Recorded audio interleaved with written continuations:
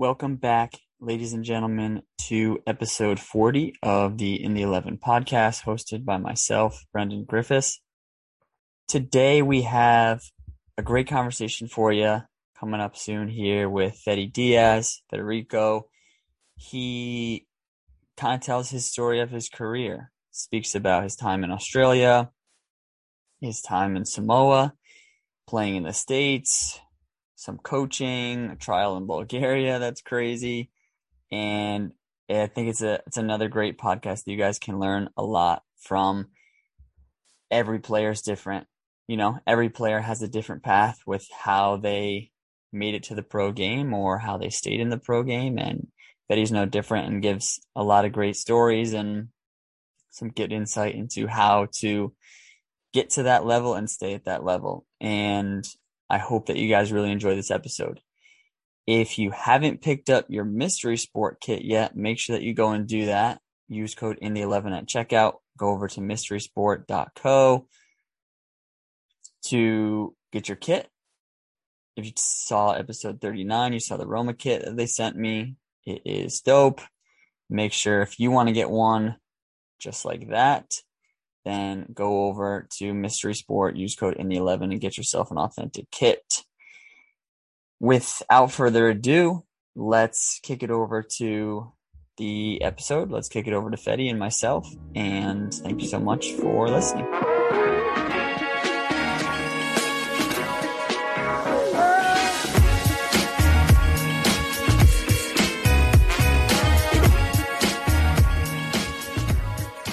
All right.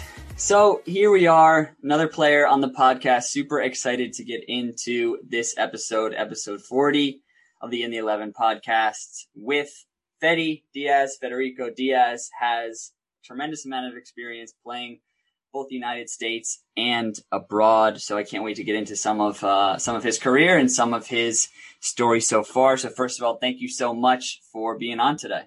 No problem, man. Thanks for having me. Appreciate it. Yeah, absolutely. So, let's get right into it if you don't mind. And I know I wanted to get a little bit of backstory on you and your career. And I noticed you said that you played in college for a bit, but then you decided to leave early and pursue a career professionally. And I was speaking to a lot of different players that I've had on this show and also just in the soccer world, I've noticed a mix of a lot of players that kind of leave early and have a lot of success with it, and some that stay for the whole 4 years of their experience. What were you feeling that made you decide, okay, this is the right time for me to step away from college and really go for this full blown? So for me, the thing was, I'm Hispanic. My parents are from Uruguay. I'm Uruguayan American. And as any person who's listening to this who's Hispanic, a lot of parents love education. So for me, it was more of like I was not forced, but it was like, look, you want to play soccer or football, you got to go to school, and I was in high school. I was a 3-year varsity letterman at my high school, and I was a forward at that time.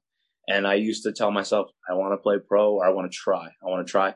So I went to college. I went to a small school, which at first, let's tell you that at first, I was told we were going to play NCAA Division III. Mm-hmm. So when I get to the school, it was a brand new program, whatever. And the coach says to us, oh, yeah, so by the way, we're going to play in the USCAA. Half of us looked at each other and we're like, what the hell is that? Yeah.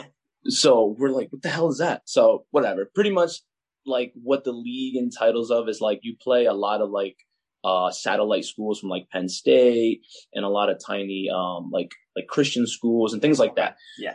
So competition was decent. It wasn't bad. But I mean, if I was going to go to college, I wanted to go at least NCAA. Yeah. So I went my first year, and the coach literally said to me, he's like, "Oh, you're not a striker anymore. You're going to be a center back." I looked at him. I'm like, "What the hell's that? Like, what's a center back? I have my whole life. I played forward, winger, whatever." And in my mind, I'm like, you know what? Like, whatever. My goal is just to play a little bit of college, get an education, and then just try to find a team. So did the first year, whatever. I didn't like it. I had problems with the coach because I always argued that I didn't want to play center back. I wanted to play somewhere else.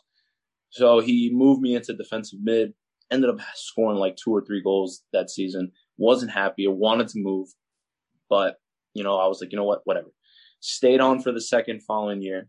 And again, same thing. Wanted me to play center back. Was forcing me. I said, you know what, I'm gonna do it. I'm gonna play. But on the side, I was trying to message players or people that I knew that are playing overseas, and messaging, like teams and all that stuff. Mm-hmm. And I figured, you know what, I'm like, best place to go is just go to my parents' country. So I contacted my uncle, and my uncle's like, yeah, listen, like, we can bring you in to train with like a couple second division teams, and if you make it, you'll sign. My goal really was, though, on behind my head, was that I wanted to go because my grandfather was sick. So I wanted to see my grandfather because, Uruguay's kind of far. So yeah, I can't go all the time. And my thing was that I wanted to at least try to play and make it, so then my grandfather can see me make it, because that was his thing. Like, he always called, he always asked how, like, how my games were, et cetera, et cetera, et cetera. So my grandfather loved football, was a huge fan, and, he always wanted me to make it. So I think it was like fall of 2010. I had already set everything to leave to Uruguay. I was going to finish this season, and then in the wintertime, I was going to dip. I think we were going to a game in Pittsburgh. I think it was. We were on the bus, and my mom calls me. She's like, "Hey, listen, I know you're getting ready to go to a game, and I don't want to ruin your day." She's like, "But your grandfather died." I was like, "Oh, God damn!" I was like, "Damn!" So that day, I literally played 20 minutes, and not to sound cocky, but I'm a pretty tough guy. I don't really cry or anything like that. I don't really show emotion sometimes. But man, that day just busted out. Yeah, I just busted, tears on the field. And I told the coach, I was like, man, I can't play, man. My grandfather died. He's like, oh, I'm sorry to hear that. So I came off. And the rest of the season, I just didn't really care. Like, I didn't want to be there. I just didn't like the school. I didn't like the soccer. I didn't like anything. So I was focused on going to Uruguay. And then, the wintertime came, and I said, you know what? Like, at this point, I don't want to go. Like, the point was for me was to just go see my grandfather. So I made the tough decision and kind of broke my parents' heart. But I was like, hey, listen, I'm dropping out of school. Like, I don't want to do this anymore. I want to try to play pro. I know the chances of making it are very, very slim. I was like, you know what? Like, I want to try it. Yeah. My dad played soccer. He played in Argentina. He played in Uruguay as well. He played in the third division in Argentina and in Uruguay. So my dad knows how it is, and especially in those countries, like, he knows, like, you get paid peanuts, and sometimes you don't even get paid. Like, they take like 7 months just to give you like $200. So he knows. So he understood where I was coming from. So you still wound up choosing to go to Uruguay after that year? No, I didn't. So I just dropped out of school, and then I didn't know what to do. So I started looking up like pro teams around the area. Like, I knew the Red Bulls were around, or the Metro Stars at that time, whatever. And that was the closest team, either that or DC United. So I figured, I was like, all right, you know what? Let me go try out for one of these like academy teams. So I had dropped out of school, and it was like what, 2010 and no, 2011. It was the winter of 2011. And I go and I start training with the Red Bulls Academy U17s or U18. I forgot what it was. And they did a round of tryouts, right? So you didn't have to pay for anything, which was good at that time. You didn't have to pay. So it was me and this other kid from around the area, and we're both strikers. And we're going to Giant Stadium, or MetLife now, because they used to play there. We're training, we're busting our asses. And I mean, we're working hard. We're training with the other guys on the team.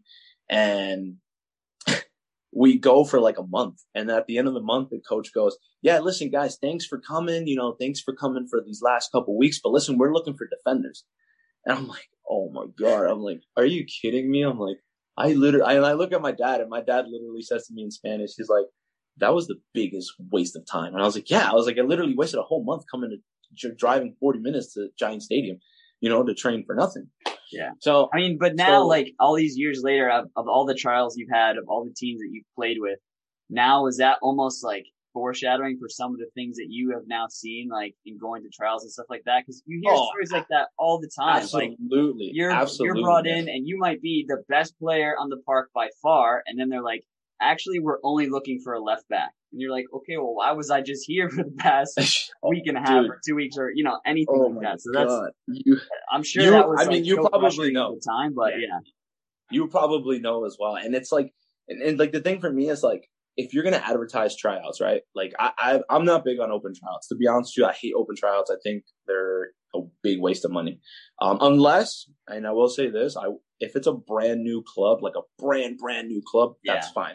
That's different. But when it's a team that's been in the USL or, whatever for like 20 years, nah, there's no point in going to try out for that. Like either somebody or get a connection and go, but don't do open tryouts because those $200 are literally going to get paid to the players next week. That's just how it is. Unfortunately, like it's the honest truth. No, you're right. Yeah. But yeah, man, I was literally just trying out. So then my next angle was like, all right, what do I do next? I'm like, how do I get myself involved with pro clubs? I was like, because this is an academy. So I literally was like, all right, if that doesn't work, I'm going to reach out to the DC United Academy. And you know what? My dad's like, look, because I didn't drive at the time. And to be honest, Joe, I didn't drive till I was like 20 because I was scared of driving. And my dad goes, man, I'm telling you right now, he's like, I am not driving you 4 hours to Washington. I'm like, all right. I was like, I'll take a train. That's fair. I was like, I'll take a train. I'll do anything. My mom's like, no, are you stupid? Like, no, like you are literally 17, 18 years old. You're not taking a damn bus to Washington. I was like, okay, whatever. So I'm like, all right, I got to find somewhere like clubs. So, I started looking for clubs, whatever, on the internet, Google, the usual, the biggest help that we have. And I started finding out about the USL. Like, I never even knew what the USL was. And that year, this team, FC New York, was coming into the league. And then we're having open tryouts at Hofstra University. So I'm like, all right, hour and a half drive.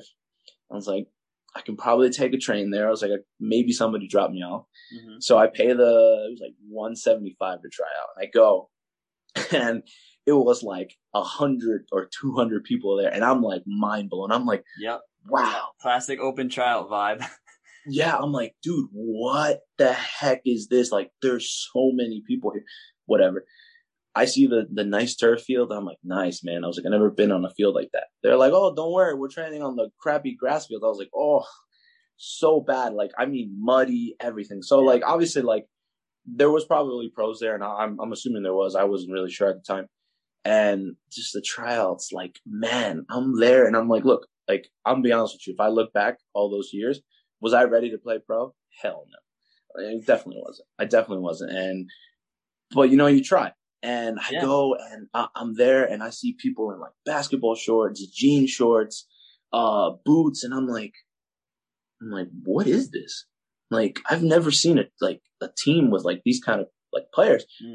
But whatever. Even my sister had given me a ride for the first trial and she goes, why the heck are there like construction workers here? And I'm like, I don't know. I was like, I don't know what this is. I was like, well, whatever. Obviously, I did the 2-day trial, didn't make it, didn't get selected, whatever. So next, a couple months went on and I went to Harrisburg, City Islanders, tried out there. And that was like my first experience as in a professional like tryout that I played as a defender. So they put me in a right back. I did pretty well. And the coach at the time, which, I mean, a lot of people know he's not the greatest of guys. But he's like, yeah, you did well, but you're not what we're looking for. All right, whatever. So I'm like, you know what? I need to literally take a step back. I need to find something. I need to, do something in my life because I'm not working. I'm not doing anything. So I literally said, you know what? I'm going to work, gain some money, and try to contact people and go somewhere else. So I got a job. I'm curious. So, I'm sorry to cut you off there, but I'm curious, like how you say, looking back on it now, you realize, okay, maybe I wasn't ready for the pro level at that age. Not at all. What kind of advice would you give to somebody who, is around that same age, 17, 18, 19, maybe they're in college or maybe they're in high school or academy or whatever, they're kind of balancing that decision of what's the next step for me? Like, is it for you? Do you feel like it's more if you just want to play, then you should pursue it no matter what? Or do you think there's also a balance to that of maybe trying to be fully ready from a playing perspective, right? From a actual ability level? So for me, what I learned throughout the years is that it doesn't matter. No, actually, let me rephrase that. There's a level for everyone. You know what I'm saying? Like, you can play pro. And like, this is the thing that I have arguments with people about because, you're always going to have people who criticize what you do. Always. You're always going to have haters and you're always going to have people who support you. But the haters are always the ones that are like, oh, like, you're not really a pro because you're playing in like 3rd division or 4th division. Well, in my eyes, if I signed a piece of paper that's telling me I'm getting X amount of money per week, I'm a professional. Now, it may not be lavish money, but I'm still a professional. You know what I'm saying? Yeah. And like I've had this conversation with a kid the other day. He was like, "Hey, coach, listen, I want to go play pro. What do you think I should do?" And I told him, I was like, "Listen, do you think you can compete with guys in the USL right now at your age, your skill level? Do you think you can compete with guys?" And he's like, "I don't know." I was like, "Okay, this is what we're gonna do." I was like, "When you come back Wednesday, I was like, I want you to watch some USL highlights." And I literally told him straight, I was like, "You know who you should watch? Go watch Matt Sheldon. Become Elite." Like, Become Elite. He does match analysis all the time, right? He's a right back. I'm like, "You're a right winger. You guys can kind of relate." I was like, "Tell me if you can compete there." So he comes back next training session. He goes, "Coach, there's no way I can compete there." And I was like, "Okay, there you go." I was like, "So you watch those videos and see what you need to work on." I was like, "Now, I'm not saying you can't compete anywhere, but you need to find a level." Yeah. So I gave him an example. I was like, "Look, listen." I was like, there's a lot of good semi-pro leagues in the world, and I was like, "Why don't you just take your chance to go to Australia or go to New Zealand?"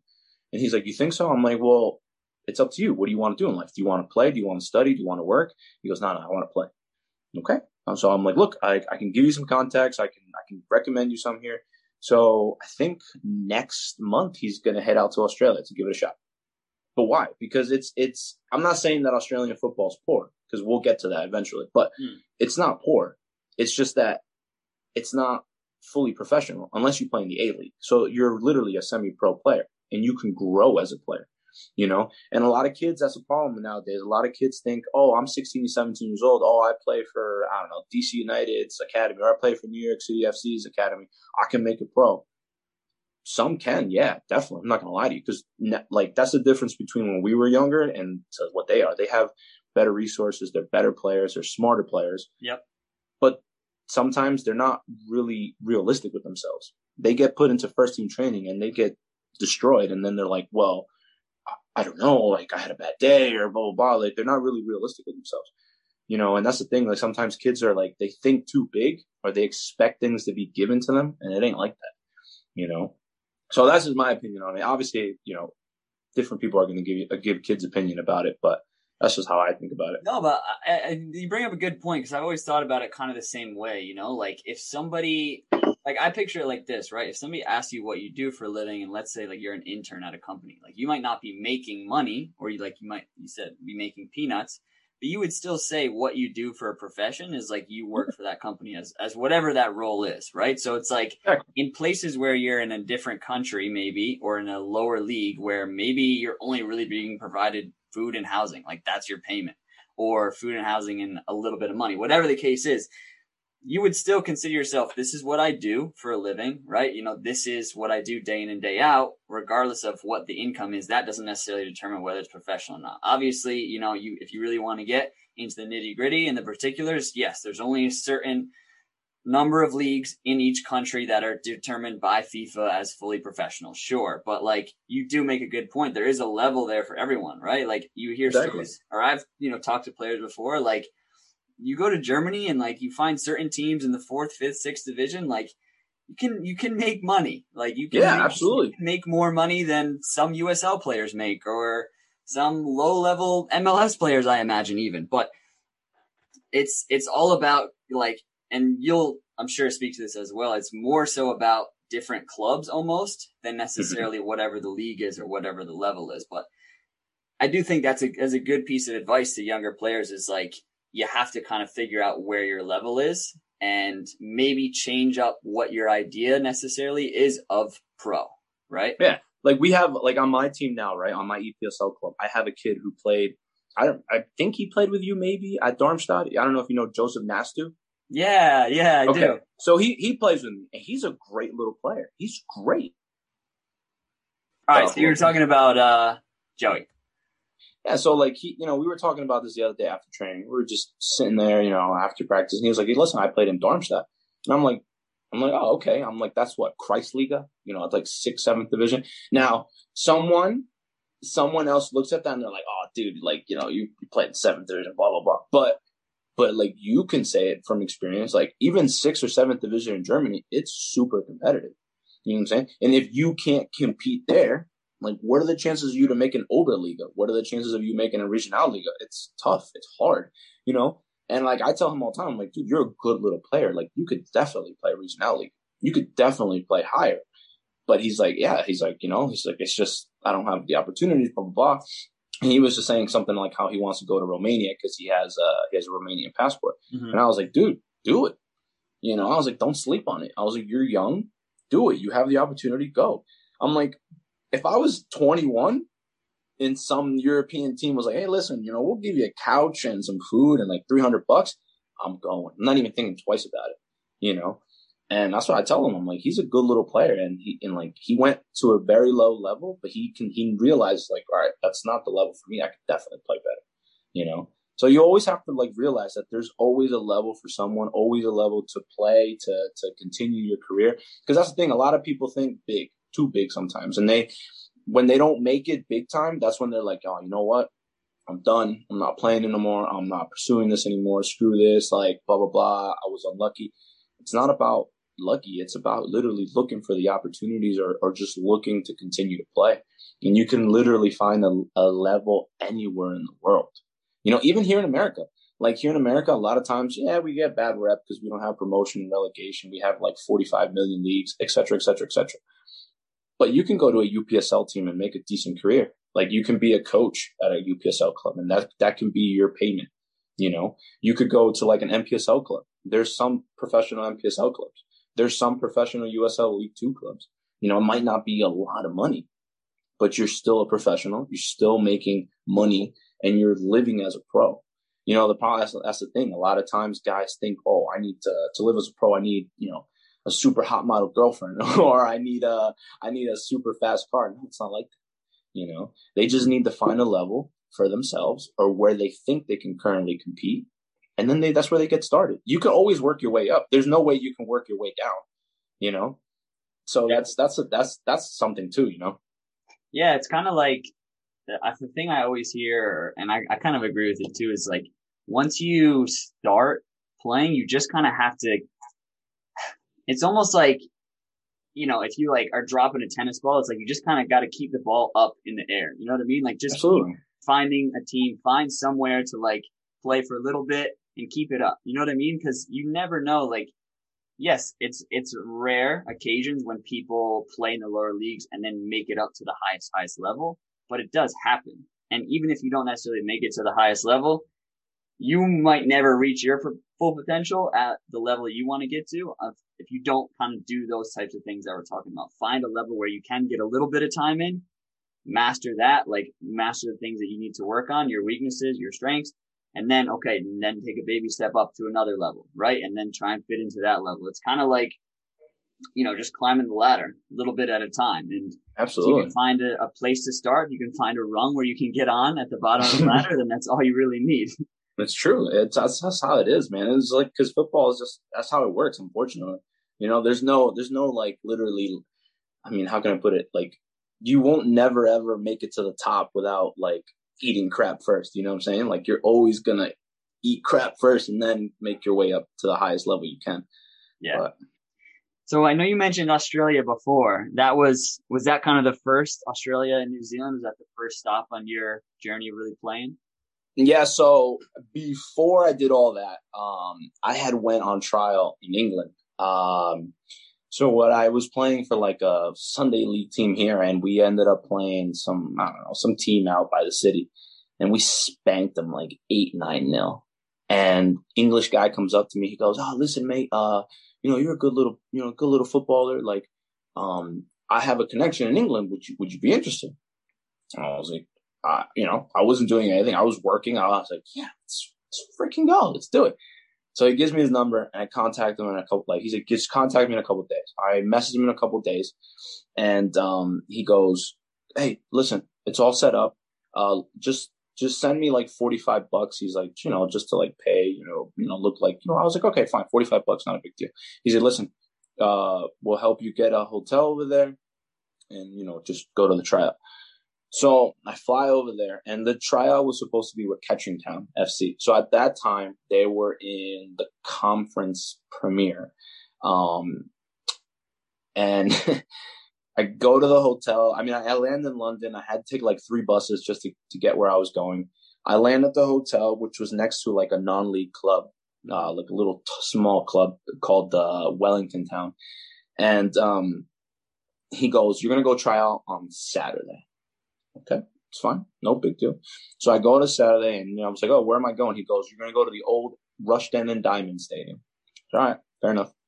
So me and some other kid that was playing on the Sunday league team, we went together, and we go, and we get a taxi, and we go to the stadium. We get dropped off, and I see like mad people coming in, and I'm like, "The hell is this?" So we go into like to check in whatever, and it's like some like showcase thing called Football CV. Never heard of it. Never knew what the hell this was, and I'm like, "What is this?" Whatever. Sign in, give our name.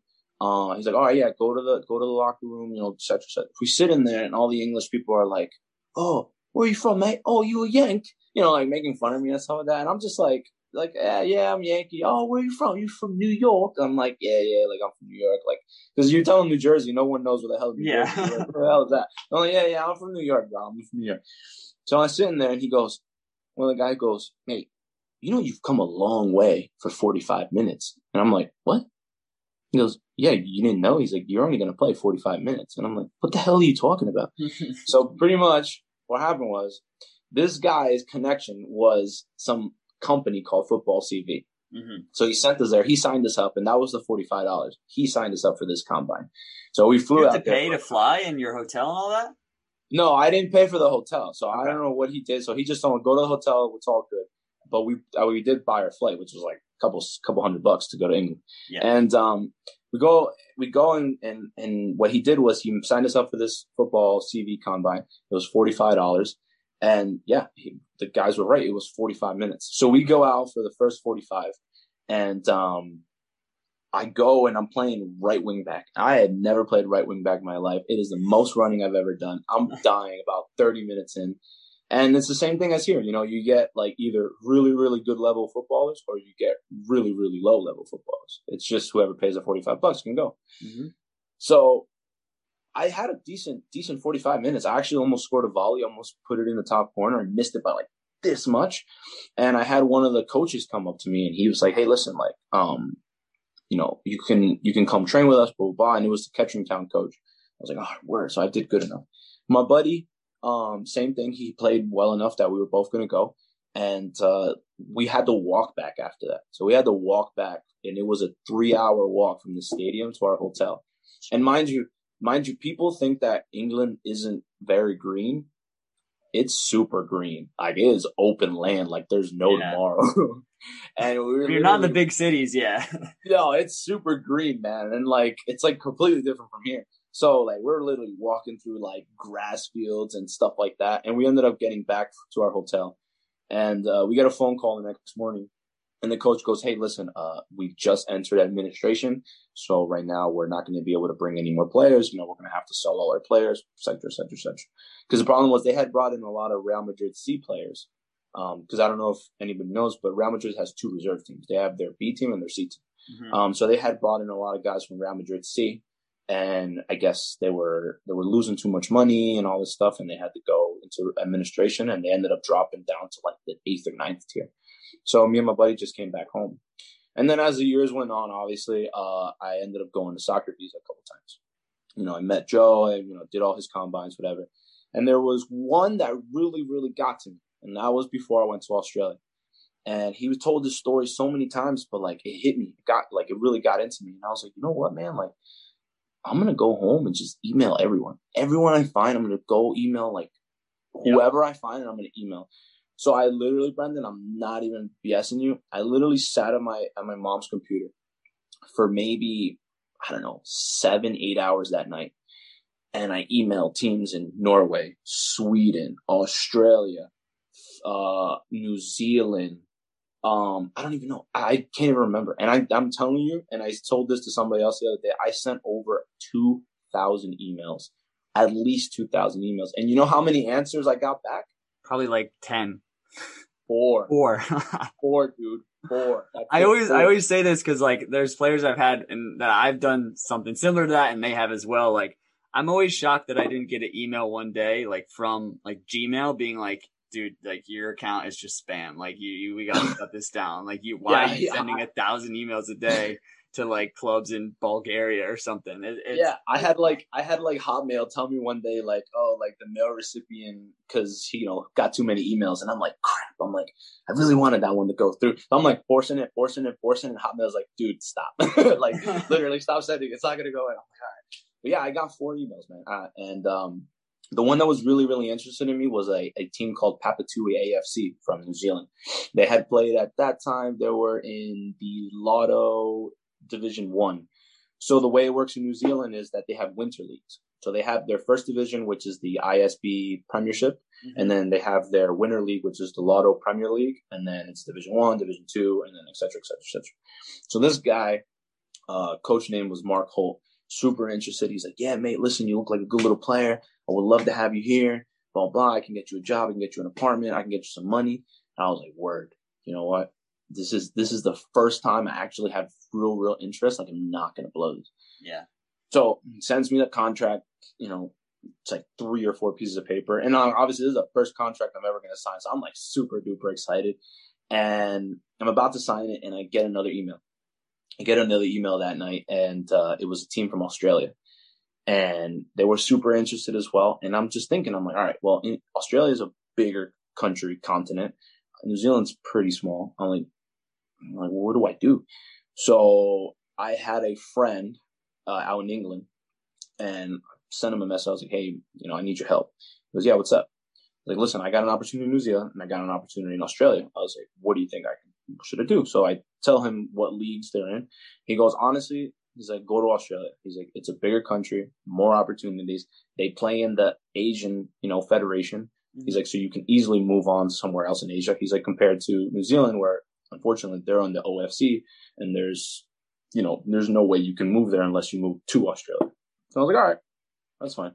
So I call the coach from New Zealand. I tell him, I'm like, hey, listen, I'm not going to sign. And he was really, really upset. Like, I mean, I think he's like, he was in tears when I cried. I'm like, it was bad. Like, it was like, oh, like, mate, come on. Like, and, I was like, yeah, I just got to do what I think is right. So I talked to the coach in Australia. I told him, hey, listen, I'm in. I'm ready to go. What can we work out? And he's like, all right, listen, we can pay you this much. We can give you this. We can give you that. And I was like, you know what? Perfect. So I headed out to Australia in March of 2016. And I was on a flight to Australia. What are the details of this Australian team? Like, where was it at? So I was going to tell you that. So the coach tells me one thing, and then when we get there, it was 2 different things. So, yeah. So in the email, obviously, like, this is also like advice for players. Like, whatever Wikipedia tells you, it's probably not correct. So, so when I went on and I was like finding these clubs, and I'm emailing them, right? Like, in when I found this club, the team I played for was called Wyndham District Soccer Club, or also known as Wolves FC. When I went, the coach, and even on Wikipedia, said they play in the Brisbane Premier League. And now anybody who's played in Australia knows that the Brisbane Premier League is a very, very good league. It's tough. It's good. It's a high level. And some teams do pay very well. So I'm like, I didn't know about that, but I figured, I was like, I put it on YouTube, and they had videos and all that stuff. I'm like, word, like, this is legit. Like, it might be semi-pro, but this is legit. Yeah. I'm out there. Right. So pretty much, like, I told him this. I was like, hey, listen, what can you pay me? And he goes, I can give you like $250 a week, $250 Australian dollars. I was like, okay, which is like, at that time was probably like $200 US. Mm-hmm. I was like, okay, that's not that bad. He's like, listen, if you need more money, we'll get you a job. He's like, that's what we do for all our foreigners. I'm like, okay. So I get out there. I miss a whole day. I fly out on a Saturday, and I get there on a Monday. Didn't even see Sunday. I'm super tired, disoriented, don't know where the heck I am. It's like 102 degrees in Brisbane. Coach picks me up, and same thing. I didn't even know they drive on the other side of the road. So I'm just like, yo, what is going on here? Like, such a disorienting thing when you get down there. Dude, it's the worst. Like, like England, you see videos, whatever. Like, they drive on the other side of the road. But I'm like, I wasn't very educated about Australia. So I get there, and like, the coach goes to the right-hand side, and I go on that side. He goes, oh, mate, like, you're on my side. And I'm like, yeah, I did that all the time when I was down there. I was like, oh shit, sorry. Like, I thought, he's like, It's all right. It's like all the Americans do it. And I was like, oh, great. Like, add me to the collection. So I go in the car and he drops me off at the house that they gave us. And he goes, hey, we're going to train tonight. We have training. Are you in? I was like, all right, yeah, let's go. So I go, I took a nap for like 2 hours. I met the family I stayed with, which till today, I still talk to them. And we go to training. I'm super beat, man. Super duper beat. And I have a good training session. He goes, do you want to play this weekend? He's like, are you ready to play this weekend? Now, that was my biggest mistake, and I will forever hold that against myself. Wow. I should have literally said no. And the reason is because over there, it's summertime. It's 100 degrees. It's hot. Yeah, and you know how it is here in New York, New Jersey area. February, March, it's cold as hell. Mm-hmm. And we're not playing outside. At the most we're probably playing is like 7v7. And that's what I was doing. I was playing 7v7. I was playing futsal, 4v4s, 5v5s. And I don't care who tells you otherwise. Playing futsal and 7v7 is completely different from going outside and playing on grass. I don't care what the fitness or whatever. No, it is. There's no way you can compare. There's no way you can be as fit. So I get out there, and first game we play against it's a derby. We play against our local rivals, which was Bayside United. We start, and I have we're in the locker room, whatever, and I know I'm starting, and the coach literally says this to us. He goes, I don't want to see passes into the midfield. He's like, defenders, grab the ball and boot it long into the box. And I'm like, what? Jeez. No, dude, it gets worse. So whatever. I was like, okay. I guess that's the style, whatever. Obviously, I was in my head, I'm like, oh yeah, professional, semi-professional game, like there's tactics. You probably got a reason to do it. We walk out, we're walking out, 2 lines, whatever. I'm looking at the center back. He's standing right next to me. I'm looking at the center back for the other team. This guy's about like 6'6", and I'm like, you want me to kick the ball long into this guy? I'm like, he's literally just gonna stand there and knock it out. I'm like, what the hell? All right, whatever. So, ball comes first ball in the header.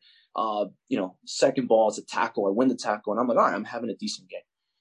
And our line, since all of us really didn't know each other, we weren't talking, we weren't doing this, so we ended up going down 3-0 and by the first 20, 25 minutes. And I'm like, I'm having a shit show. It is bad. I'm like, I thought I was starting good, but I'm like, clearly not.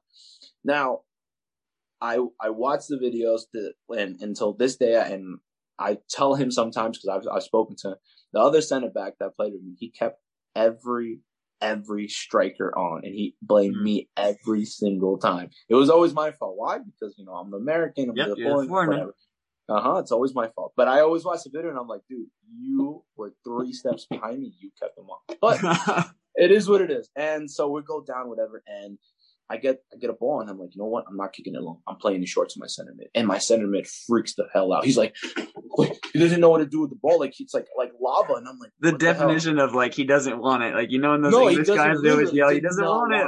Literally did not want it. So what happens? Our coach literally at halftime subs me off. Done for the whole game, and I'm like, what the hell, man? I was like, I didn't even do it. I was pissed. So second game, I didn't play. I didn't start, and I played. And then the following game, again, played a little bit. And then by the fourth game, I was on the bench, didn't play. And I was like, all right, this isn't going to work out. So the coach was cool with us in the fact that he gave us coaching work and all that stuff. So he was always with us all the time. So I literally told him one day, I was like, hey, listen, there's a couple of things we need to talk about. And you told me we were playing in this league, and I'm like, and we're playing in the league under, which was called the Capital League One. So it was technically at that time, it was the 4th division. Mm-hmm. And I was like, I don't care about the divisions because it's still semi-pro and I'm still getting paid. I was like, I don't care. And I was like, but you kind of BS me. He's like, oh no, I'm just making BS, whatever. And I'm like, look, I want to play. What else can I do? He goes, you know what? You're kind of small for center back. Now, mind you, I'm 6 foot. So, 6 foot is not very tall either, but it's not that small. And he's like, yeah, well, you're pretty small. He's like, can you play right back? And I was like, if you train me, yeah, I'll do it. So we would go early in the mornings before we all coached and whatever. And he would do extra work with us, some of us, the foreigners. And I trained as a right back. So we had an FFA Cup game, which for people who don't know, that's the equivalent of like the FA Cup. Yep. And we played a team that was 2 divisions higher. So they played in the National Premier League. And that day, it freaking poured. I mean, it looked like the world was ending. Like floods, everything. We're like, oh, game's going to get canceled. Nope. We go to the field, and the coach literally says, did you guys bring your long studs? And I'm like, what? Like, I've never used metal studs in my life. So they let me borrow these, and I'll never forget them. Some size 11 and a half studs this long, Lodos, and they were like the sticky like material. And I'm like, I don't know how to play in these shoes. Like, I don't even know how to stop the ball. Like, it's weird. It's different. I mean, a lot of people will be like, oh, it's stupid. But like, if you've never played in metal studs, it is completely different. Yeah. And I started at right back and literally played 20 minutes, and the coach subbed me off again. And I was like, what the fuck, man? I'm like, this is so like, I tried to talk to him, and that's when he started like changing with me 100%. And, I was getting frustrated, and I was like busting my ass at practice. And then he eventually dropped me to the reserve team. And that's when I was like, oh my God, like, yo, like, because the problem is like in Australia, right? I mean, maybe it's changed, maybe it hasn't, I'm not sure. But if you play top team football, you get paid. And for my team, you got paid every 10th of the month. You got paid once a month, right? So I got dropped down to the reserve team, and I had no money. So I'm like, so they stopped paying you?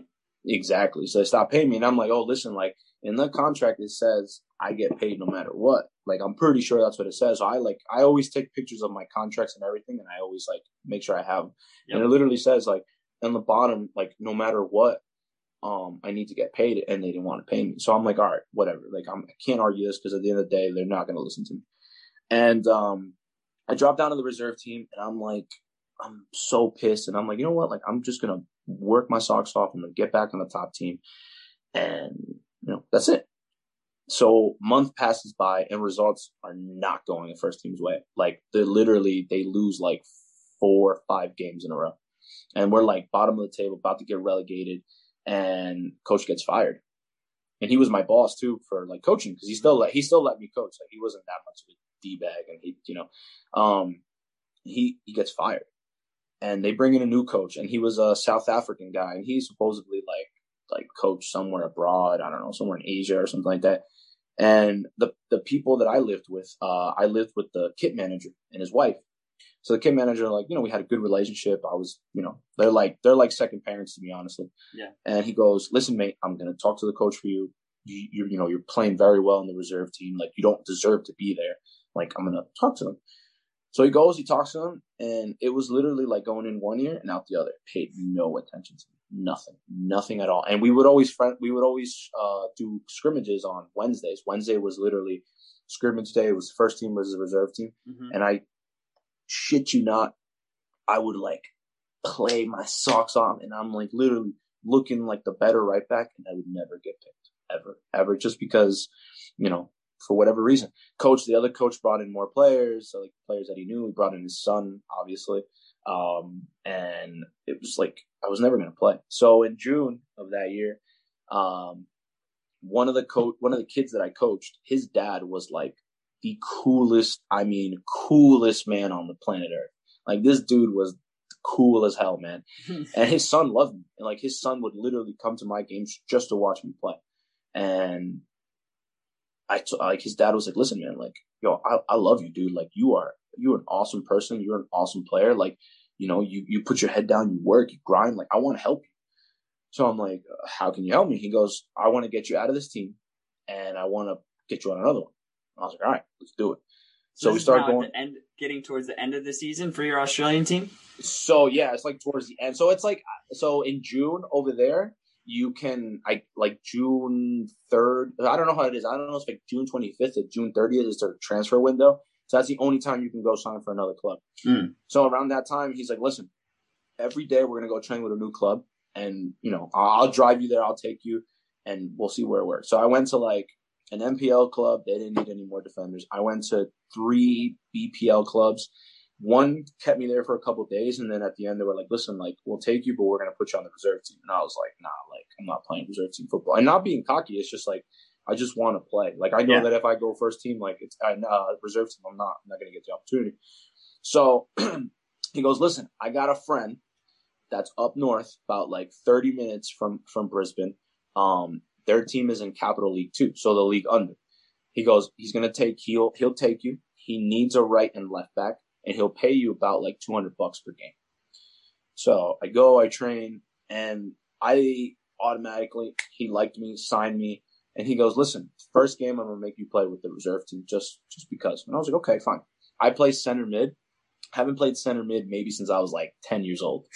I'm completely like lost. So all I did was literally just pass and kick people. Like I did not know what I was doing. And we win that game, and then I go and I sit on the top, the bench for the top team, and I go in like the last 30 and I play left back. And I won my spot. So after that, I played. Was like obviously loving, football again, loving Australia, whatever. And playoffs come and I don't start. And I was like, dude, like I literally played every game coming up to the playoffs. Like, why am I not playing? And he was just kind of like, coach was like, listen, it's nothing personal. It's just like, I just feel like, such and such is better for the playoffs. I was like, whatever. We ended up losing in the first round. Done. Season's over. Now I got nothing to do. So I stayed there for like an extra month, and I was like, all right, word. Let me see what else I can try to find. Obviously nothing, because everyone finished at the same time. So my options were A, go home and try to find a team later on and don't come back. Or B, stay there and, do the most illegal thing and, go over my visa day and not get deported. I was just about to ask you that. What type of visa were you on when you were over there? So I got a work and holiday visa. So it allows you to work and play and do whatever for a whole year. Now, I didn't know until I came home that you can renew that visa by doing farm work. I didn't know that. I've heard about this. Yeah. I've heard like for 1 year you can do like a specific type of job, but then if you do farm work, like you can renew it for another year. Yeah. And I didn't know that. No one told me that. So I said, you know what, like, I obviously miss my parents. I miss my family, my friends, whatever. Like, I'm going to come home for a short period of time and I'll just go back. So how long were you were away for the full year, right? A whole year. Yeah, man. I was there for a whole year. And so before I left, I was like, look, I got to find me a team. I was like, I don't care. I need something to know that I'm going to come back. So I started emailing again, the number one tool, email. And obviously, since I was in Australia, I just started texting coaches and calling them. And I had a team in New South Wales, which is the state under, in the National Premier League 2, I think it was, a team called Western New South Wales Mariners. Emailed the coach. I blew up his phone. And he goes, listen, I'll sign you, but I'll sign you for like $120 a week. And I was like, can you give me a job? No. Can you get me coaching work? No. And I'm like, man, that's rough. I'm like, that's rough, man. I was like, I can't really do anything. So I was like, all right, I'll think about it. So I get another email, maybe like 4 or 5 days before my flight is supposed to take off back to America. And I get another email from another local club in Brisbane called Mount Gravatt Hawks. And I talk to the coach. He's like, listen, I've seen you play. He's like, I've talked to your ex-coaches. I've heard very good things about you. You're very professional. You're a good guy. I'm going to bring you in. Sweet. So I go, and before I left, I signed a contract, and it was a very good contract too. He was willing to pay me like $450 per week. I was like, word. And I was like, can you give me a job? He's like, what do you want to do? And I was like, I don't know. I'll do anything. I was like, I worked at a car wash because that's what I did as a part-time. I worked at a car wash for a couple weeks when I was at Wolves, but they had to let me go because I don't know how to drive stick, and I almost crashed a Lamborghini into the Dude, I tell this story to people, and they're like, nah, like, I don't believe that. And I swear on my grandfather who's passed away, man. I literally get in this Lambo, and I don't know how to drive stick. Ever in my life, I've driven stick. And I move, like, the stick shift, and the car just zooms into the wall, and I, like, slam on the brakes. And they're like, nah, Fetty, get out. Like, go wash the cars. And I was like, okay, my bad.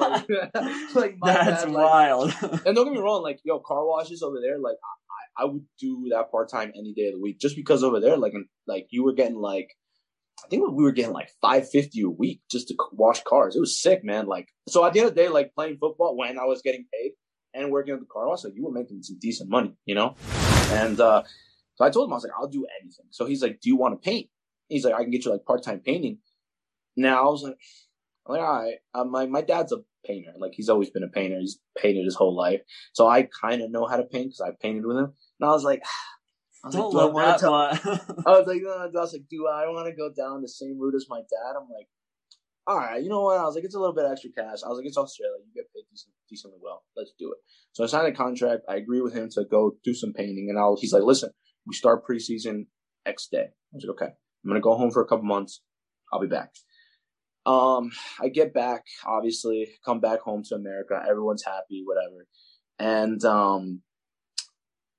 I start spending money like there's no tomorrow. Like I don't know what went through my mind, and I just start spending money and money and money. And there came a point where like I had no money, and I had to like ask a friend. I'm like, yo, dude, like, can you let me borrow some cash? He goes, yeah. And I was like, oh, I don't know when I'll pay you back. And he goes, bro, like, pay me back when you can, and if you can't, don't worry about it. And it was time for me to leave, and I didn't have money for my flight. So I'm like BSing the coach. I'm like, yeah, I have some issues right now, blah, blah, blah, this and that. And I never, like, things came up. Like, I ended up getting hurt. I had to help, like, family members, and like, I had to help another friend. Like, he was an issue. So, like, I ended up, like, having no money. And I didn't go back. So the coach literally was like, hey, listen, like, I have to, terminate your contract. You're not going to play. So I stayed. I stayed here. And it was I'm the sure that must worst, have been man. like heartbreaking to. Oh, it was the worst, man. I was like in my room, and I'm like, dude, like this is what I've been like dreaming of doing. Like I've been dreaming of playing my whole life, and I go and I blow this. My best friend, right? His name is Billy, and me and him, like, we've gone to tryouts together. We've gone, overseas together. Like we do everything. Like me and him are like literally like peanut butter and jelly. We're like super close. Maybe not now because obviously when you get older, like work and girlfriends, and, et cetera, et cetera, et cetera. But like he's my best friend, like for life. Like I don't care. Like, and I wanted to help him out because he's a good little footballer too, And I was like, look, this guy, he's not like me though. Like he's not the kind of person who's going to sit on the computer and email 5,000 people. He won't do that. But I'm like, yo, I want to help him, man. Like I want him to go overseas. So I start like looking online again. I start doing the whole thing, and I find this club called Wagga Wagga City Wonders. Right, they're from the New South Wales like NPL. I forgot. I think it was like NPL 3. Mm-hmm. So I started talking to the guy. His name was Brendan Flanagan. I started talking to the guy. I'm like, hey, listen, like I'm a defender. My buddy's a defender, like a midfielder, whatever. He's like, yeah, listen, we want to bring you guys both over. We'll pay for your flight. We'll give you a free pair of boots. We'll give you a free housing. We'll give you free food, but we can't pay you guys. All right. I was like, can you get us a job? He goes, yeah, I'll get you a job at Auto Body Shop. And I was like, all right, perfect. So that's where the renewing the visa issue comes in. So yeah. I didn't know about the renewing visa. So I was like, you know what? I'll just get a visa. And to get a visa to Australia, if you don't renew stuff, it is extremely, extremely hard because you can't BS them. You have to be honest. Like, all right, what are you going to go overseas for? Like, what are you coming here for? So I have to tell them, I was like, I'm going to play football for, such and such. No, this visa's not it. You can't get it. Denied. Boom. Like, damn. So I got to wait like 2-3 months. So my buddy ended up going, and I couldn't go at the end of the day. And I stayed here in America. And at that time, I knew a kid that was playing out in at that time, the professional league called the American Soccer League, the ASL. So I ended up signing for a team called the Philadelphia Atoms. Now, at first, they didn't want to take me. Man. I went to their open tryouts, same thing. I was like, all right, well, I got nothing to lose. Like, it's like $20, whatever. It's like an hour and a half drive. I'm going to go. Go down there. Who's if you don't mind me asking, who's the coach at this time of that? At that time, it was a guy named George Gunn. Okay. Because the owner is or was Matt Driver. Yeah. Okay. And dude, I have a story about him too, but let's hear. If anybody who knows Matt Driver, he is excuse me how I'm gonna say this, but he is the biggest piece of shit you can meet. Like, he is the absolute worst guy ever. Like this guy still owes me money. Like, let's just put it like that. From the season. Adams. Yeah, I had heard a lot about this. Yeah. Oh, it's so common of him. And so I go to the open tryouts, and he goes there. And mind you, I was fit. I was as fit as I've ever been. I think I weighed like 170 pounds, like the lightest I've ever been. And he goes up to me and goes, listen, mate, you're fat. you're not going to make it. He's like, you're not signing. And he just walks out. And I'm like, what? I'm like, what the fuck is it? I'm like speechless. And my girlfriend at that time, we were supposed to go to Philadelphia. And I'm like, yo, babe, honestly, like, let's just go home. I was like, I don't know what to say to that. She goes, yo, don't listen to that. I was like, nah, like that bothers me. Because as a kid, like I always suffered with obesity. I was always fat as a little kid. So like, I know a lot of people would be like, oh, like it shouldn't bother you. But like when you've always been fat and then you're like an adult and someone tells you fat and you're not fat, it bothers you. You know what I'm saying? And it really bothered me a lot. And I'm like, he could have said like to me, listen, you're not at the level to play here, this and that, blah, blah. And I would have been like, specific thing to say, yeah. Yeah, and I would have been like, all right, you know what? All right, fine. Like maybe I'm not at the level, and that's fine. But he literally is like, oh, you're fat. You're not good enough. Get out of here. And I was like, mother. All right, whatever. So I knew George, the coach, because before I went to Australia, I had been training with a team called the Delaware Copperheads, and they were playing in the ASL too. So I played with them before I left. And we had another coach. His name was Jason. And Jason and George would work together or whatever. So I knew him. So I like sent him an email and I was like, yo, dude, like, I really want to play. Like, I feel like I can play on this team. He goes, listen, we start preseason in like end of May. Come down, train, see how you do. And then, if you do well, we'll sign you. So, all right. So I didn't do anything. I didn't play. I just trained. And then I went down in May to preseason and I ended up signing with them for the following that year. And to be honest with you, like we were awful. We were so bad, man. Like it was, I don't even know how to explain it. Like it was the most unprofessional professional team you could ever be on. We would go to trainings. It was 2 or 3 times a week. We trained down at Total Turf down in Mantua, New Jersey.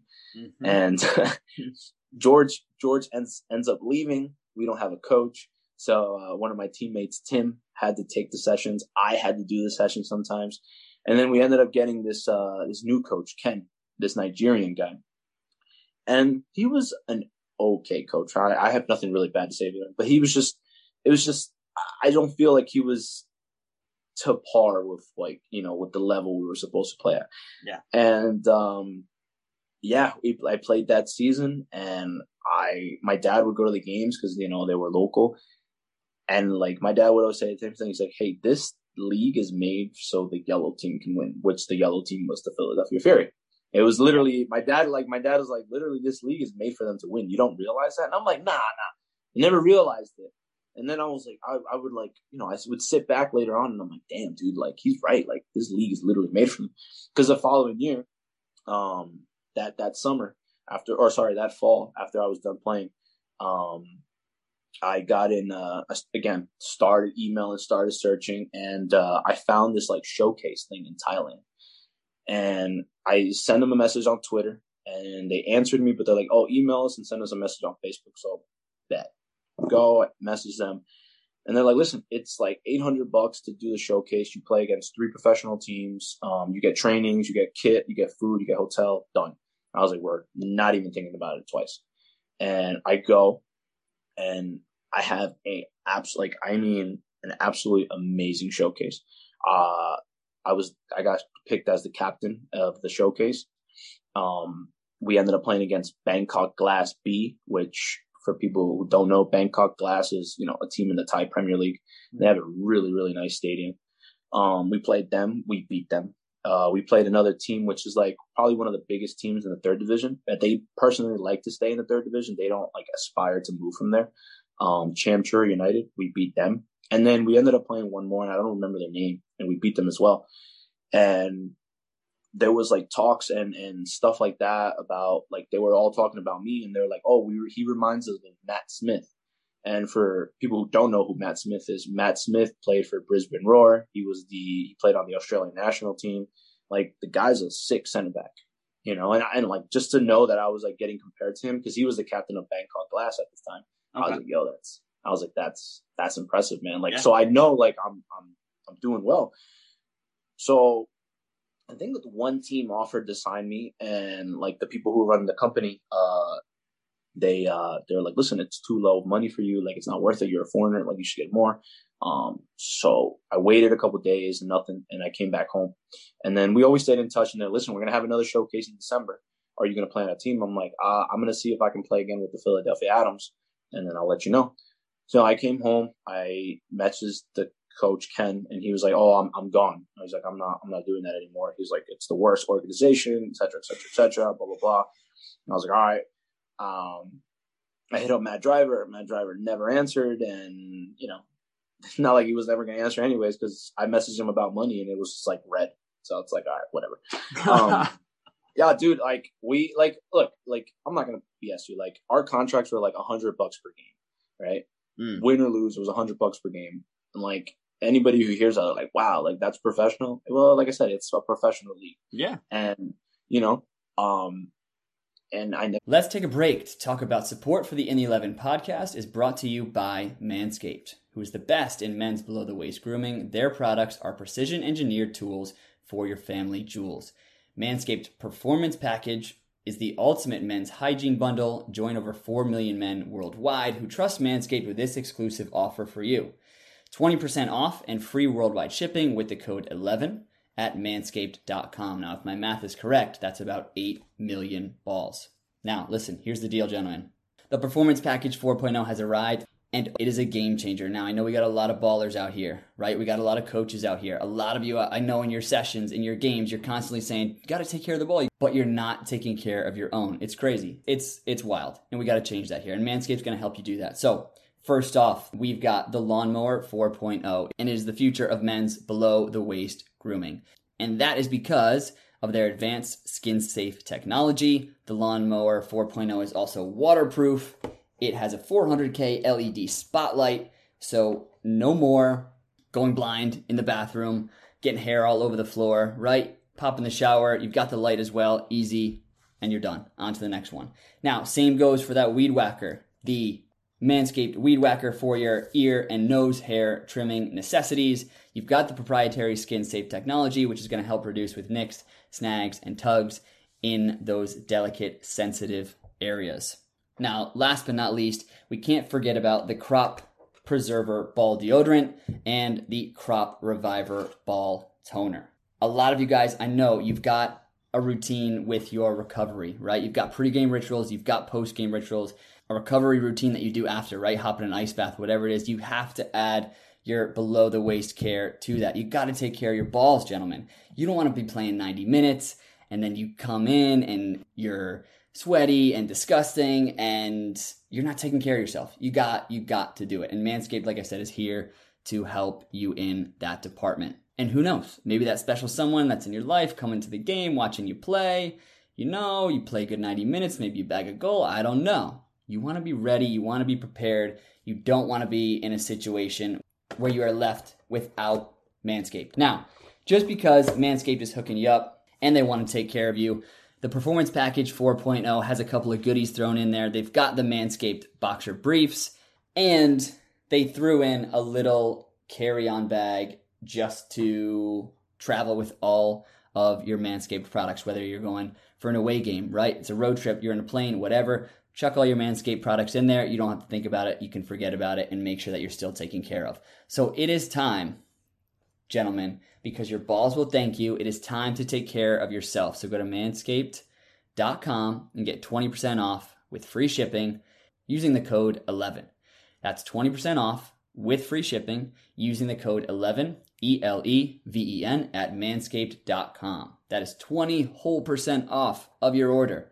20% off your order with free shipping at manscaped.com. Use code 11. Unlock your confidence and always use the right tools for the job with Manscaped. personal dime, never. And the guy owes me at least like $1,000.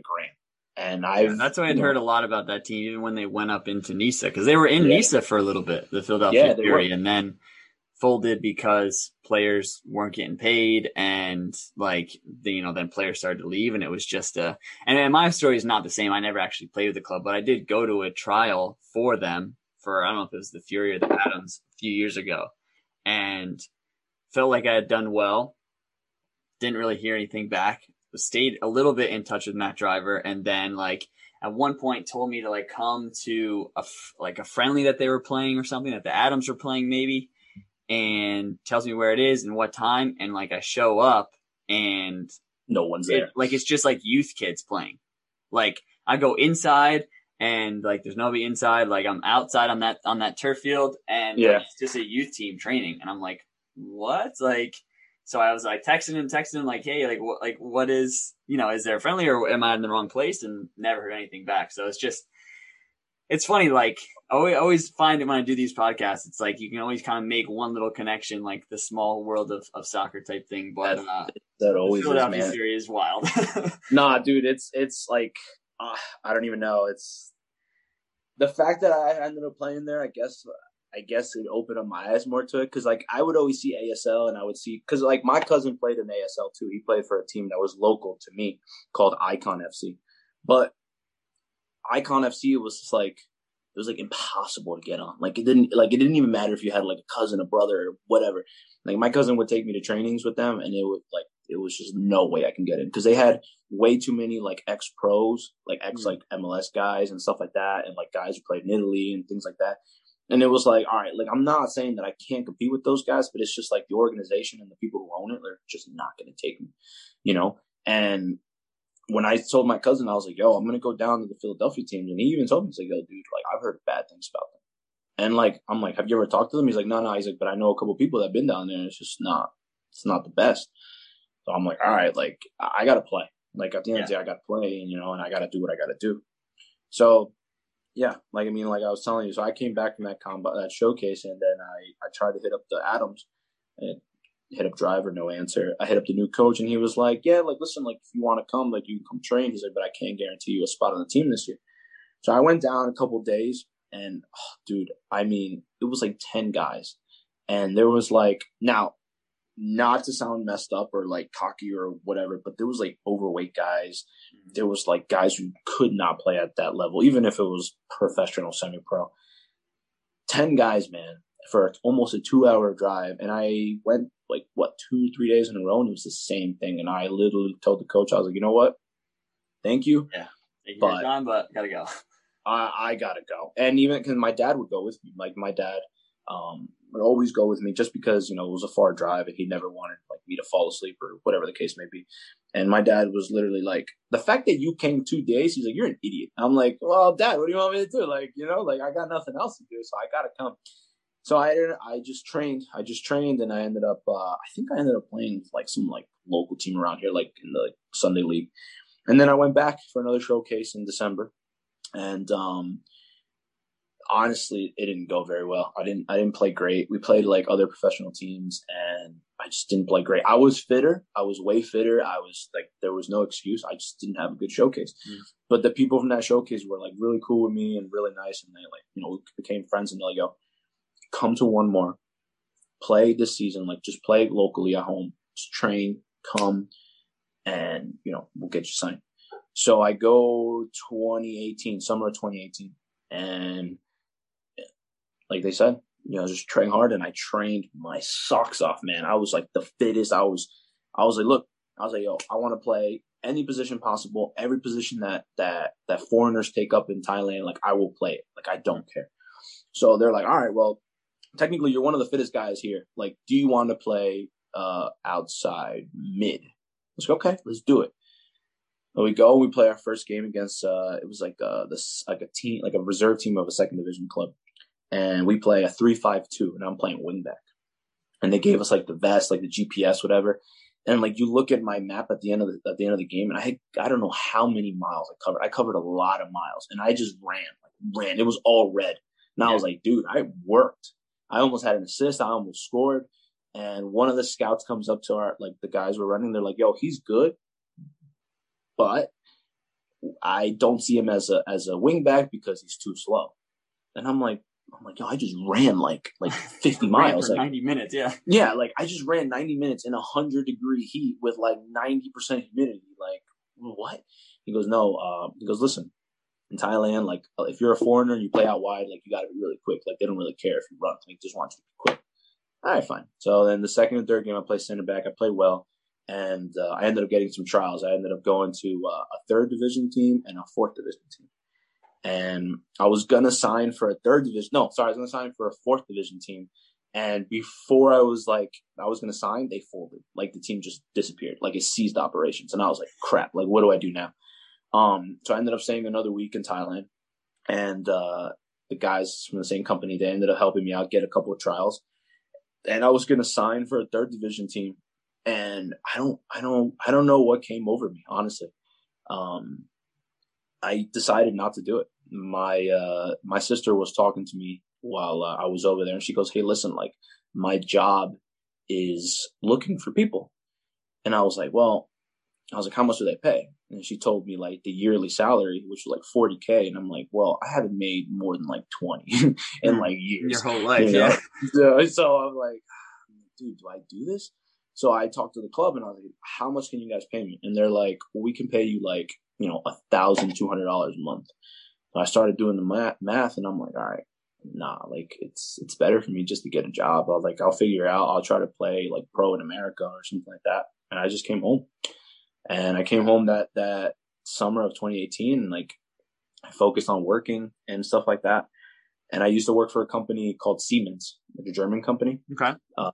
So I worked for them because my sister's been there for like 20 years. And Brendan, I ain't gonna lie to you, man, it was the worst decision I ever made. I hated waking up every single day to do the same goddamn thing. It was the worst decision I made, And 9 to 5 life is difficult. Not even 9 to 5. This was like 7 to 3, and then it changed from like 6 to 2. It was the worst, man. What were you actually doing? Like, what was your job? So I used to work for a division of Siemens called Healthineers. So what we used to do, we used to build machines for hospitals. The machine I used to build was called the clinical chemistry machine or something like that, and pretty much what it does, it like tests blood and urine. That's what it was doing. But it was so repetitive. It was literally the same damn thing every morning. And it's like, you do one machine, well, you got to build another one. You do another machine, well, you got to build another one. Like, you can't just sit there and not do anything. So I'm like the whole year went by and it was almost 2019, or sorry, like the whole fall, whatever. And it was almost 2019. And I'm like, nah, man, like this is not for me. Like I gotta find something to do. Like I gotta find a team. I gotta do something. Like this is terrible. So in my head, like this crazy idea came into my head. I'm like, yo, what would be sick if I can play in a Champions League? And I'm like, that's me literally thinking big. Like that's me being like 17 years old again and thinking like big. I'm like, yo, me playing a Champions League would be sick. But I was realistic with myself. I'm like, all right, where could I definitely play Champions League? And I'm like, all right, I could definitely play CONCACAF Champions League. Not for obviously for an MLS team or like, one of the big clubs. I was like, but I could definitely play MLS. CONCACAF Champions League. All right, let me contact some clubs. I contacted a few in the Caribbean, whatever, and they didn't play in the Champions League. They played in like some like Caribbean club, cup, shield, whatever. Some of them told me to go, but they're like, oh, we can't give you any money, and you have to come play with us in the regular season, blah blah blah. And I'm just like, all right, well, that's not worth it because I'm not making a dime. I'm like, all right, where else can I check? And I check Asia. Now, Asia's Champions League is absolutely massive. Now, UEFA Champions League is huge, but the Asian one, there's so many teams in that championship, it's insane. Wow. So I'm like, all right, let's start from A to B. So I start messaging Arabic teams, Middle Eastern teams, Indian teams, Chinese teams. Like I did not care. At that point, I was like, oh, if they take me, they take me. And if they don't, they don't. I think I got like one answer from like an Arabic team. And they're like, yeah, like we would like to take you. We'd be interested. But unfortunately, like it's kind of hard for you to get a visa because you're American and we have issues with you guys because of war and stuff like that. And I was like, great. I was like, cool. Like, great. Because of war. Great. With my luck. And I'm like, all right. Asia's out the question. Unless like I try Australia again. I'm like, but obviously it's the A-League, and for you to get signed in the A-League, like you either need to be an Australian or like you need to be a big time, like, foreign player. And I'm like, I ain't no big time player. And I'm like, yo, like, let me look at OFC. I'm like, it's probably not pro. I'm like, but I could definitely play there and get an opportunity. So, now when you say OFC, what are you referring to? For maybe people don't know. I don't know how to say Oceania Football Federation or Confederation, whatever it is. Gotcha. So like where New Zealand is, what else? Solomon Islands, Vanuatu, Fiji, all those like Pacific Islands. And so I start doing that, and before that, I I had decided to email some clubs from Europe, from like the UEFA, like Europa League, and I was like, you know what? Let me message some clubs. So I hit up Bulgaria, and now I don't want to sound like like a douche, but if anybody's from Bulgaria, oh, man, I hate Bulgaria. That is the worst place ever. I would never go back there, dude. I hate it.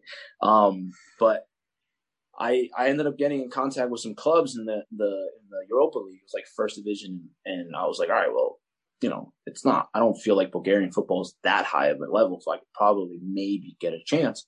So the guy was like, hey, listen, I know an agent. I'll give you his contact. Reach out to him, and then, you know, you can come out here, and then we'll figure it out. So I reach out to the agent, and very nice guy. And he goes, listen, like, right now it's kind of hard for you to sign in the first division because, you know, the season started and like the foreign spots are all taken, but I can definitely get you an opportunity in the third. I was like, okay, let's do it. So I book a flight to Bulgaria, and he goes, listen, like, just pay me $500 and, you know, I'll set you up with everything. And I was like, okay. So I get there and I paid him in cash. I give him $500, and he pays for my bus from Sofia to Razlog, right, which is all the way up in the mountains. Razlog, Bulgaria. Yeah, this dude, sounds like out of a horror movie. Yeah, man. I mean, the actual town wasn't bad, but it's just like, nah. So, like, the situation was like this. So I had to live in, like, an apartment that the club gave. I had to eat at a restaurant that the club was, like, affiliated with. And then I had to walk up to the club. Now, mind you, the club in the stadium was, like, at the top of the mountain. So from, like, I lived at the bottom, and I had to walk up a steep hill like this to get to the club. There was, like, a workout before you even worked out. So that was the thing. And to get to the restaurant, you had to walk 3 miles. Like, there was no one taking you. We had to walk 3 miles, me and, like, the other foreign players. So every day we walked for lunch and dinner. 3 miles there, 3 miles back. So by the time literally we walked back, we were hungry all over again. You know what I'm saying? Like, it's the worst. And then the apartment situation, like, it was owned by, like, a player or whatever in the club. And it was colder inside the room than it was outside. And, like, we would tell the guy, like, hey, man, can you turn on the heat? And he would, like, not turn it on, or he knew that we were gone and he would turn it on when we were gone. And then at night we're freezing. Like, my buddy, one of my buddies that I became friends with, like, over there, he sent me a picture the other day, and I'm, like, literally in a hat, like, up to here, covered to my head, like, because I'm freezing. Yeah, like, laying in bed. Like, that was how bad it was. And the club, the whole train situation, like, the coach was, I'm not gonna lie to you, he was pretty racist, man. Like, he treated the black players like crap. He treated me like crap because I was American, and I just didn't like the situation. He first week I'm there, like, I go into a scrimmage, I play, I do well. I'm like, all right, I'm doing well. Like, I can play here, you know. Second week I'm there. I was there for like almost 3 weeks. Second week I'm there. Again, was supposed to actually play in the scrimmage, and he didn't let me play. He said some BS reason I couldn't play. Oh, because we were playing against the town mayor, whatever, like his club, so I can't play. I'm like, what does that have to do with anything? I'm like, all right, whatever. So he goes, and like the following week he goes and he's like, oh, come into the office. And I thought he was going to tell, like, you know what, like, I'm cutting you. We don't want you. So he goes and he says, listen, I want to sign you. I'm going to give you a contract. It's 500 lev. I don't know if it was per month or per week. I don't know. I didn't really listen. And I literally look at him and I'm like, okay. I was like, I'm not going to sign right now. I need to talk to my agent. I didn't have one. I just knew the guy that sent me there. My, thought process was, you know what? I'm not staying here. Like any other player, like, yeah, like you would take the opportunity to just play and then you move up to like, the second division or try to move up to the first. But the situation was just so bad. Yeah. So bad. Like, it was not worth it. Like, why would have been different too if this was like your first ever opportunity and like absolutely, like you had already done it. You know what I mean? Like, I always say, I feel like you level up a little bit, right? Like you want a little bit more each time, and like maybe like you said, when you're 21 and I just want a contract anywhere. Yeah, maybe you'll take it, but there comes a certain point where you're like, all right, I don't want to wear a winter hat every night to yeah, man. Oh, dude, it was the worst. I mean, like there was times where like the pitch, when we had training, the pitch was covered in snow. So they had like a small turf field that was caged in, and we would train there. Now, mind you, there's 30 something guys training on like a 7v7 field. Like it was crazy. It was ridiculous. And I mean, obviously, like trainings were decent. That's not what I was complaining about, but it was just like the way that we were treated. And like me, like I just didn't like the fact like how he was with the black players. Like the coach, like literally like would single them out and like would make them train on their own. And I'm just like, dude, like you can't be any more obvious that you don't like these guys. Yeah. You know? And I'm like, that's terrible. And I'm like, you guys are technically a professional club. I'm like, dude, like it's terrible. You can't be like that. So me and another kid that he was Greek, right? We go and we're supposed to, he was my roommate in the place. And I was like, dude, to be honest with you, like, I know we were supposed to have a scrimmage that Friday. And I was like, dude, to be honest with you, like, I don't freaking care, man. Like, I don't want to play. He goes, no, let's play. Like, let's play. Like, we got to play. Like, let's finish strong. Like, yo, they already offered us contracts. Like, yo, we got to take it. I knew what I was doing. And I was taking my sweet ass time getting ready. I knew that it was like such and such time we had to be at the stadium. And I was like, oh, yeah. So we're walking out. We start walking to the stadium and the bus drives by, goes around the roundabout, and they're all staring at us like, no, I just wave at them. I'm like, peace. And he's like, dude, we missed the freaking bus. And I was like, bro, I'm not signing with this club. I was like, I'm not doing with it. I was like, I'm not dealing with this, man. I was like, I'm too old to deal with this BS. I'm like, I'm not doing it. He goes, what the fuck, man? Like, I wanted to play. And I was like, dude, you should have left without me. I was like, that's your fault. Like, you know? So I was like, don't blame me for your, you know? So I don't know. I kind of felt bad. And I was like, all right, let me hit up the agent, you know, that brought me here. So I hit him up. And he's like, listen, like, you can go to another third division team that's like an hour, like, back this way if you want to come. Like, it's an hour down the mountain. And I was like, nah, man, I'm good. So I literally look at this kid and I'm like, yo, let's go to Greece. He goes, you want to? He's like, I got family in Greece. I'm like, yeah, screw it. So we go down to like the main town center and we rent a car and we drive down to Greece. Cause like where we were to the Greek border was like an hour. So we drove to Greece. We went to Thessaloniki, one of the bigger cities in the north. Went there, we visited, and he's like, yo, dude, like my family lives like 3 hours away or 4 hours away.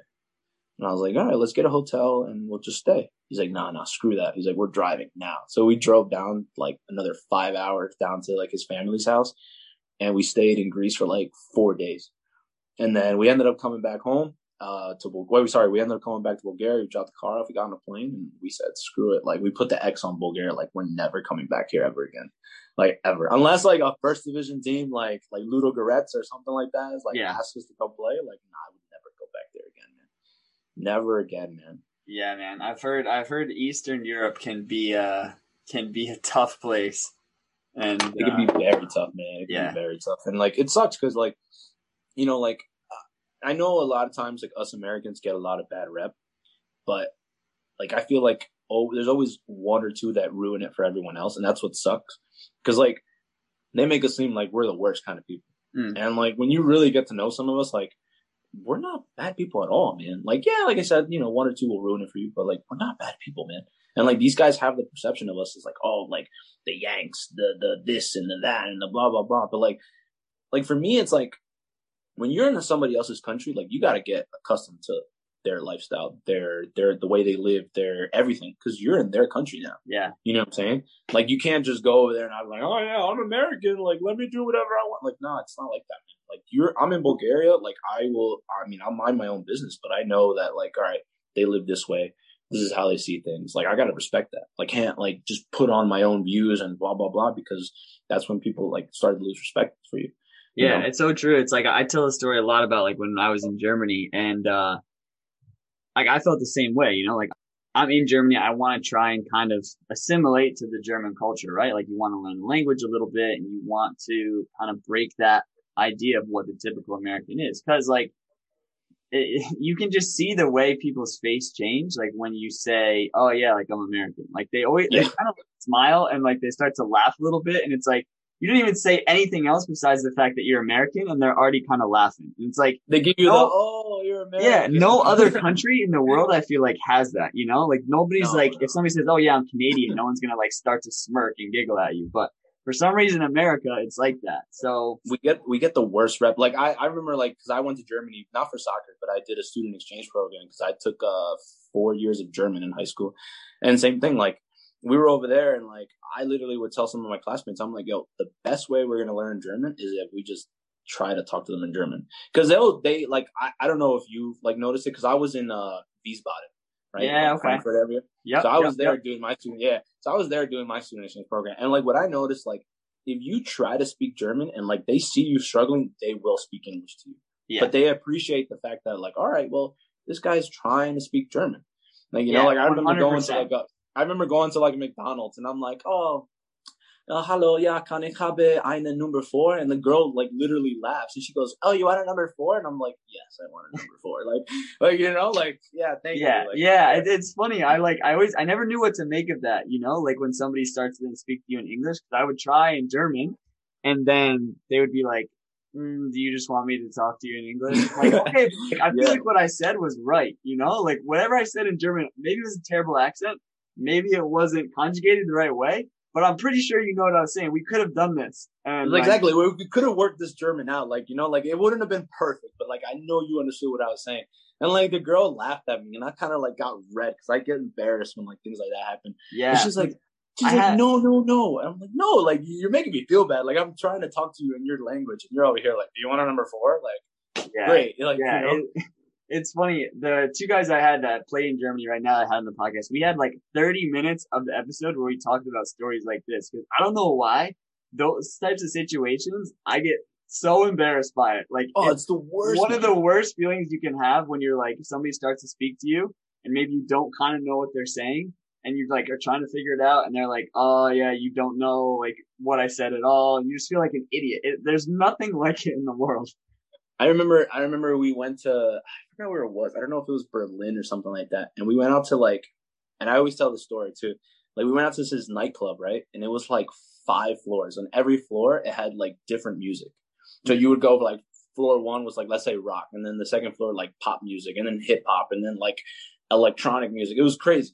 And I remember like every time I would like squeeze by somebody like, oh, Entschuldigung. And I remember one guy was like, hey, asshole, get out the way. Like in English. And I'm just like, I bet. Like I'm like, and I literally look at one of my friends. I was like, did I say something wrong in German? They're like, no. Like literally a straight German dude. Like, hey, asshole. And I'm just like, why am I even speaking German at this point? Like, no one like appreciates the fact that I'm trying here. Like, it sucks, you know. And I remember. I think the worst one for me was we all went out to Frankfurt. No, we went to Mainz, and we're walking around like the town or the city, and like you know. Like over there, they're not as conservative as we are here. So like you see like sex stores and you see all that stuff and it's just different, right? Like to me, like it doesn't bother me, but like it's different. And I remember, I don't know what, like I said something and like I was like talking like crap with some of the German kids and I said something in German and this girl literally opens up the door from the sex store and starts speaking full blown like accent English. And I just get blood red and I was like, oh my god, I was like, this is so embarrassing. And I would always tell like people, I'm like, that's why sometimes like I get sometimes when like people don't speak a native language and if like they speak with an accent or they like, you know, something like that, they feel embarrassed because people like that, like, oh, you know. But this is the worst, man, especially in Germany because you know how they are, like they're very direct and they don't really care, they don't respect like your feelings at all. So it's the worst. Yeah, they just want to get to the point of what they're saying. It's it's so true. So give me the update a little bit and we can kind of maybe end on this point here of where we're at. I mean, obviously the past year has been crazy. I know you've mentioned that you had an injury that you dealt with and then also like COVID has just been wild in terms of soccer around the world, but kind of where are we at now in terms of, you know, what you're trying to do, maybe trials or who you're playing with, that sort of thing? So pretty much what happened was this. End of 2019, I ended up playing in the Champions League in Oceania. Played with a team from Samoa, played with a team called QEFC. Did the qualifying stages, got into the group stage. We obviously lost. We ended up losing to like Team Wellington that had just played in like the FIFA Club World Cup. And when I came home, I had an opportunity to go to Oman. it fell through. The club coach got fired, whatever. So I ended up playing for a UPSL team called Foxes, which is owned by Christian Fuchs. Didn't go as planned. I didn't play much. So I'm like, you know what? Like, I know I'm at the level. Like, I need to, look for an opportunity. So I was going to go train with some NISA clubs in California. And I was training and I get hurt, man. I was just training and I stepped. I don't know if I stepped. I don't even know what I did. I stepped and I just hear the knee pop and I drop and I can't bend my knee. And I had to call my girlfriend, and my girlfriend's 5'1" and she weighs 105 pounds. I weigh literally 70 more pounds than her. And she had to come pick me up, and she's struggling to get me in the car. And we go to the car, go to the hospital, do the whole x-ray, do the MRIs a couple weeks later, go to the doctor. He's like, torn ACL, torn meniscus, got to get operated. I'm like, great. I get up. He's like, listen, we're going to do physical therapy for a month and you're going to get operated in February or whatever. So I get operated and then COVID happens. And literally I know it sounds terrible, but I'm like, thank God this happened during this time, because there was no soccer. There was no nothing. And I was like, all right, word. Like, I don't know how long this pandemic is going to last. I don't know what's going to happen.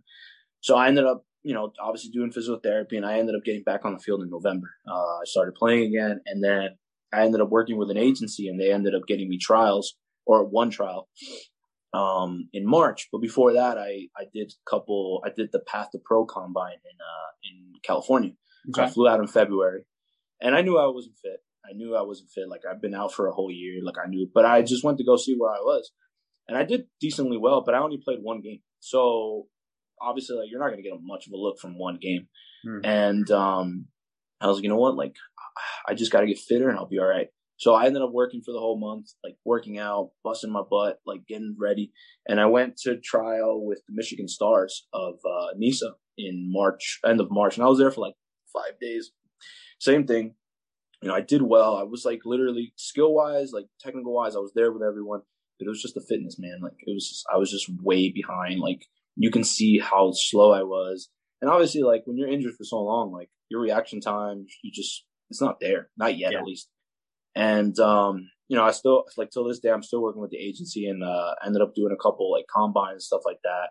And I personally decided, you know what? I think what's better is I'm going to play with this EPSL club. So I decided to play for this brand new club called the Kearney Scott Americans. And for anybody who's around this area, like, knows that the Kearney Scott Americans has like super duper rich history. Like, they've been around since like 1895. They used to bring in Scottish people from abroad to work at the mills over there in Kearney and Newark area. So it's got like a rich tradition. And I was like, you know what? I talked to the technical director, and he's like, listen, my goal as a technical director is to train you guys and get you ready to go on to bigger and better things, go pro or whatever. And I literally told him, I was like, look, I want to play this year. I want to have a good season, and then hopefully I just want to move on. So that's literally where I'm at now. I'm just focusing on this club, looking to hopefully have a good season, stay fit, stay healthy, and, hopefully keeping my fingers crossed, maybe in January I'll be able to either go to a NISA club or USL League One or somewhere else where I can just continue my career for at least a couple more years. Obviously, I'm realistic. I know that we're not going to be able to play for forever. So I want to at least enjoy playing at a professional level for, the next couple of years. And if it doesn't work out, it's okay. I understand. Like, I'm happy knowing that I gave it a shot and that I played in certain areas of the world. And thanks to football, I got to see certain areas of the world. So I wouldn't be upset, like, if nothing came of it, and I end up playing for Kearney Scotts for the next like 4 or 5 years. I'd be okay with it. But as long as, like, I know that I tried, I'm happy with it. So I can't be really upset about it.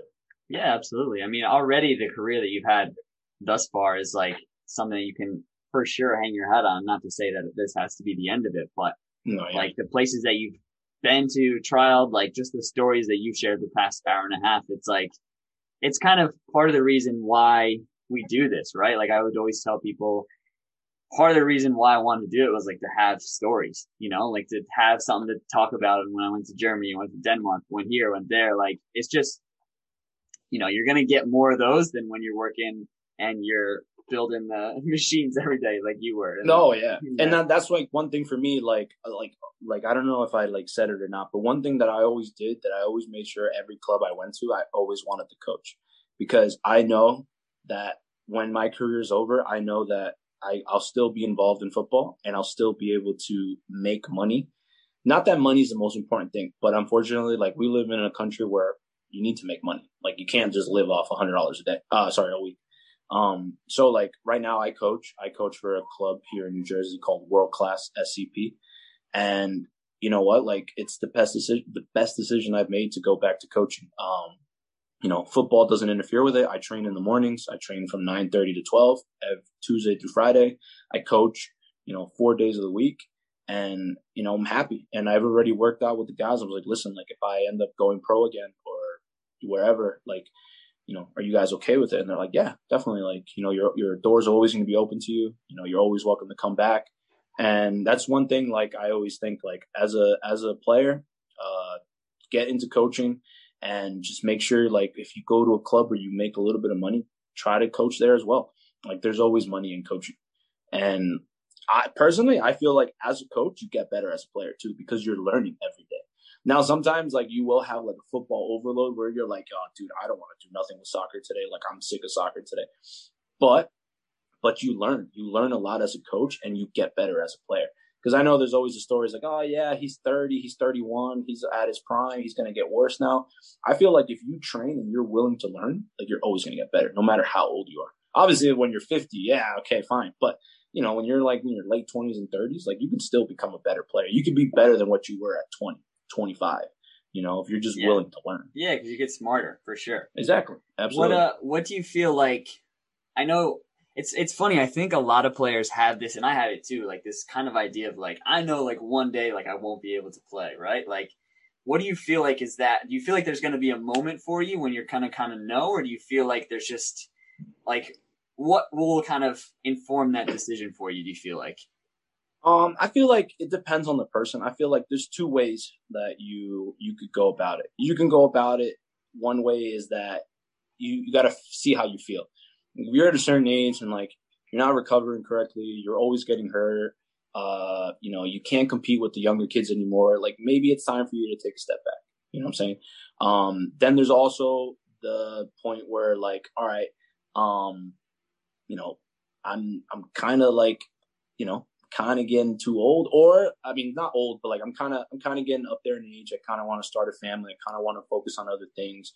I want to focus on making money. For the last, like, 10 years, I haven't really made money or been able to build a foundation. And I feel like it's either or. Like, for me, I've always said the same thing. Like, by the time I'm 33, I would like to have a family.